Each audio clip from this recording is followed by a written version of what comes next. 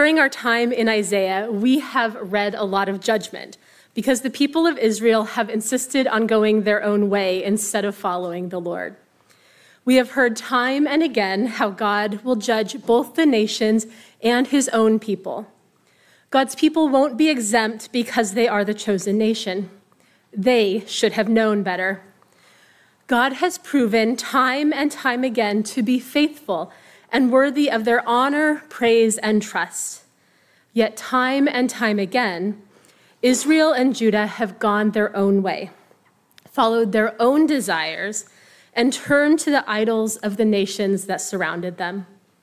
The story of Scripture is the story of God's faithfulness in the face of God's people's unfaithfulness. And Isaiah 30 is just one example. So let's turn to Isaiah 30, starting in verse 15.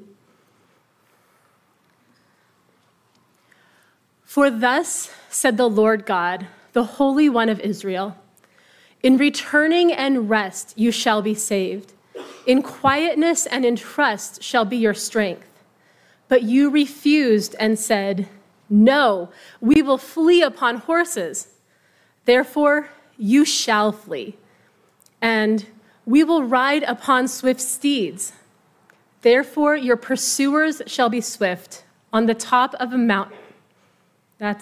We're missing something. Your pursuers shall be swift. 1,000 shall flee at the threat of one. At the threat of 5, you shall flee until you are left, like a flagstaff on the top of the mountain, like a signal on a hill. There's that. Therefore, the Lord waits to be gracious to you. Yep, that's where we are. Okay, therefore, the Lord waits to be gracious to you. Therefore, he will rise up to show mercy to you. For the Lord is a God of justice. Blessed are all those who wait for him. O people in Zion, inhabitants of Jerusalem, you shall weep no more. He will surely be gracious to you at the sound of your cry. When he hears it, he will answer you. Though the Lord may give you the bread of adversity and the water of affliction, yet your teacher will not hide himself any longer, but your eyes shall see your teacher. And when you turn to the right or when you turn to the left, your ears shall hear a word behind you saying, this is the way, walk in it.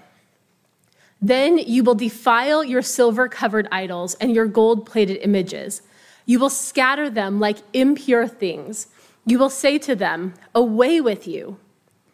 He will give rain for the seed which you sow in the ground, and grain, the produce of the ground, will be rich and plenteous. On that day, your cattle will graze in broad pastures, and the oxen and donkeys that fill the ground will eat silage that has been winnowed with shovel and fork. On every lofty mountain and every high hill, there will be brooks running with water on a day of the great slaughter when the towers fall. Moreover, the light of the moon will be like the light of the sun, and the light of the sun will be sevenfold, like the light of 7 days, on the day when the Lord binds up the injuries of his people and heals the wounds inflicted by his blow. Let us pray. Lord, we come to this passage perhaps a little tired of judgment. But Lord, here you provide us both the judgment that leads to repentance and the blessing that we receive when we turn to seek your face. This morning, may we learn from both your judgment and your blessing, that we might seek you more closely. Amen. We're going a little bit into last week's passage because verse 18, where we were going to start, is actually the end of the section verses 15 through 18. And like I prayed, there is judgment here too, as there was judgment in the earlier part of the chapter and in so much of the book so far. But this passage does not end in judgment. This passage ends with the gracious and faithful God who has been consistent through all of history. First, in the Exodus, God passed before Moses and proclaimed to God's self. The Lord proclaimed of God's self, not to himself. The Lord, a God merciful and gracious, slow to anger, abounding in steadfast love and faithfulness. This proclamation is repeated throughout the scriptures. Nehemiah repeats it when the people return after the exile. But they, our ancestors, acted presumptuously and stiffened their necks and did not obey your commandments. They refused to obey and were not mindful of the wonders that you performed among them. But they stiffened their necks and appointed a leader to return to their slavery in Egypt. But you are a God ready to forgive, gracious and merciful, slow to anger, and abounding in steadfast love. And you did not forsake them. It is repeated through the Psalms. You see 3 there. They'll come back later for you to read. And again in Joel, when he tells the people to return to the Lord your God, for he is gracious and merciful, slow to anger, abounding in steadfast love, and relenting from punishment. This is who God is. So we will begin with the judgment for the sins of the people, but we will end with the grace and mercy bestowed on them when they turned to the Lord. In verse 15, faced with the growing power and presence of surrounding kings, the people are to trust in God and remain where they are. This command is a difficult one. Let's pause and imagine for a moment a massive army gathering in Los Angeles. They're not here in Santa Barbara, but you know that they're coming. You know that this is where they are heading and they want to conquer Santa Barbara. So what would you do? It makes sense to flee, right? You leave before that army comes and you find a safe place somewhere else. But what if God has said that your salvation is found in returning or resting here, in the very place that the army is supposed to be coming? Would you stay? Would you come back if you had started to leave? Israel's fear and desire to run makes more sense, right? Trusting God is not always easy. Sometimes it seems to place us in danger. Sometimes it contradicts everything that we think we know about the world. In Israel's case, they are to remain in Zion, and God promises they will be saved.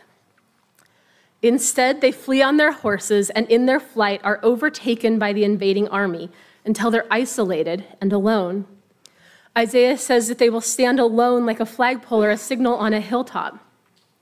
There'll be nobody around them. Had they stayed, they would have been safe. For Zion actually remained standing when the areas around them fell. Israel suffered the consequences of their disobedience and then ends up crying out to God. This is the pattern of Israel's life. In the wilderness, Israel complained that God had brought them out of slavery in Egypt into that wilderness, so God sent serpents among them. When they cried out, God provided deliverance. The same was true during the period of the judges.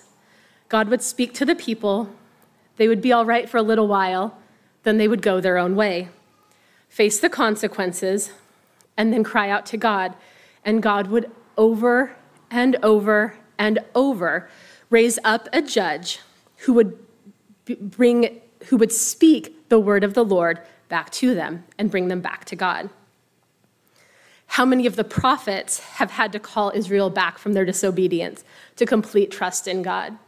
Without Israel's disobedience, we probably wouldn't have the prophets. Every time Israel's trust in God failed, every time Israel disobeyed, they were disciplined by the God who had called and instructed them. Yet God still responded with grace and mercy when they turned back and cried to God. This time is no different. God continues to be who God has always been. When the people cry out to God, he hears their cries and answers them. Isaiah offers assurance. God is just waiting to be gracious to Israel, even in Israel's disobedience, even in ours. God is waiting for us to cry out to him. He is waiting with grace and mercy. God's gracious response is laid out in the second part of the passage, and it has 8 different elements. It is striking that the blessing, even after the disobedience, is so all-encompassing. First, Israel's weeping will cease. Now Israel is weeping as a consequence of their own actions. By disobeying God and trying to flee, they have created great sorrow for themselves. But God promises that when Israel stops running and cries out to God instead, God will be present, and their weeping will cease. They will experience the merciful and gracious God instead of the judgment they had been experiencing. The same is true for us. The second element of the promise is that Israel's teachers will not be hidden from them anymore. We don't know exactly who the teacher is or the teachers are. Is the teacher God, who will no longer be hidden from Israel because they have turned back to their Lord? Or perhaps the teachers are the prophets and teachers who have had to go into hiding because Israel has not wanted to hear their message. Remember last week when Israel told the prophets and teachers to tell them smooth things instead of what is right? Multiple times in Israel's history, the prophets and teachers of the Lord have had to flee from those who did not want to hear what God had to say. Now, God promises that their teachers, whether God himself or those prophets and teachers that God has appointed to speak on his behalf, will be seen by the people. They will know what God has said. They will be able to hear, trust, and obey. Along with the teachers, God promises that the people will know which way they should be going. As they proceed through their lives, as they turn to the right or turn to the left, they will hear a voice beside them saying, "This is the way, walk in it." This is an interesting promise because the people should have known which way to go anyway. They had prophets, priests, teachers, and the Torah to guide them, yet they didn't listen very often. Now, though, God promises that they will know which way to go. They will hear that voice guiding them. That promise seems to mean that they will be able to follow. Perhaps the most significant element of the promise is that Israel will get rid of their idols. Again, they will be able to follow. Idolatry has been a sin that they have struggled with since the wilderness. It has been far too easy for Israel to turn away from the God who saved them from the idols of their neighbors who had no power. The idols have surrounded them and been their downfall over and over. But now there will be a change. The people will not just turn away from their idols, they will actually destroy them. They will cast them away as though they were unclean things. Even though these idols have monetary value in their raw materials, the silver and gold have value if they were to be melted down and used for something else, the people will not keep even the elements of which the idols were created. They will remove them completely from their midst. They will be treated as unclean objects which will be completely removed from the people of Israel and from their presence. This is a huge step for the people who seemed to struggle to get rid of their idols through so much of their history. But judgment and captivity have transformed them in ways that they seemed unable to accept before. The promise is that they will be different, more faithful, more trusting. God's discipline has shaped them in new ways. At the end of the promise, we find an abundant land in multiple ways. The fields will be abundant. There will be grain for the people and grain for the animals in such abundance that the animals will eat winnowed grain.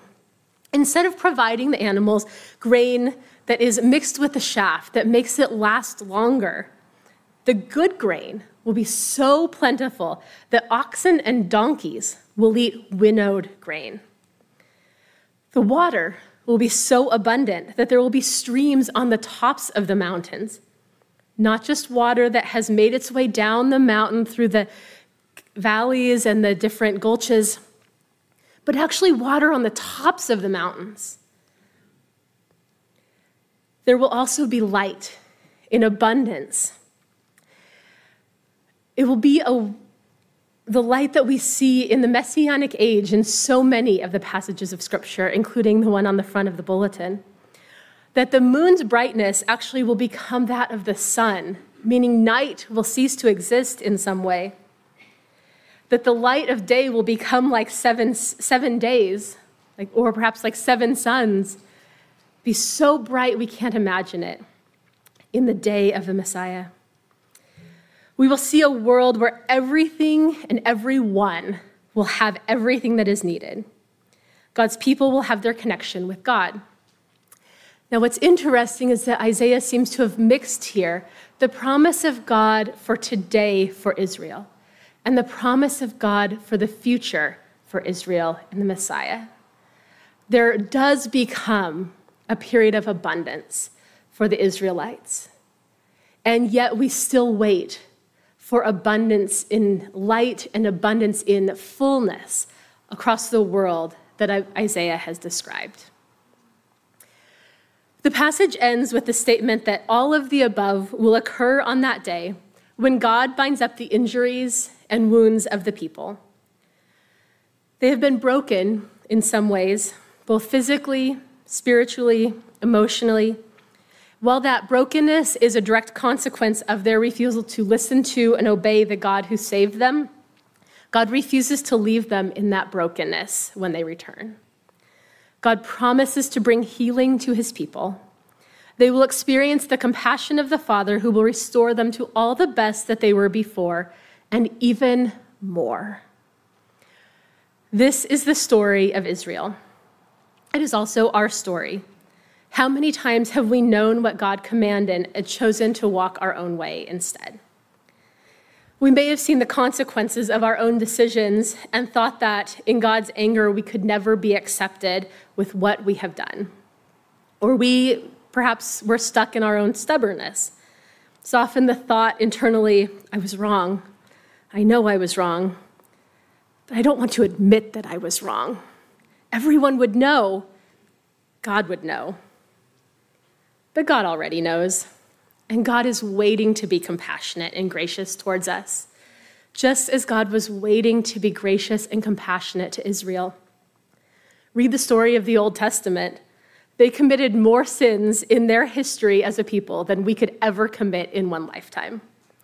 Yet God is who God has always been, ready to forgive, gracious and merciful, slow to anger, and abounding in steadfast love. And God does not forsake us. As we end our time this morning, consider your life, where repentance is needed, where you need to turn to the open arms of God, who is waiting to be compassionate to you and to bestow upon you the blessings of his kingdom. Thank you for listening. If you would like to learn more about the Free Methodist Church of Santa Barbara, you can visit us online at fmcsb.org. We pray this message has been a blessing to you.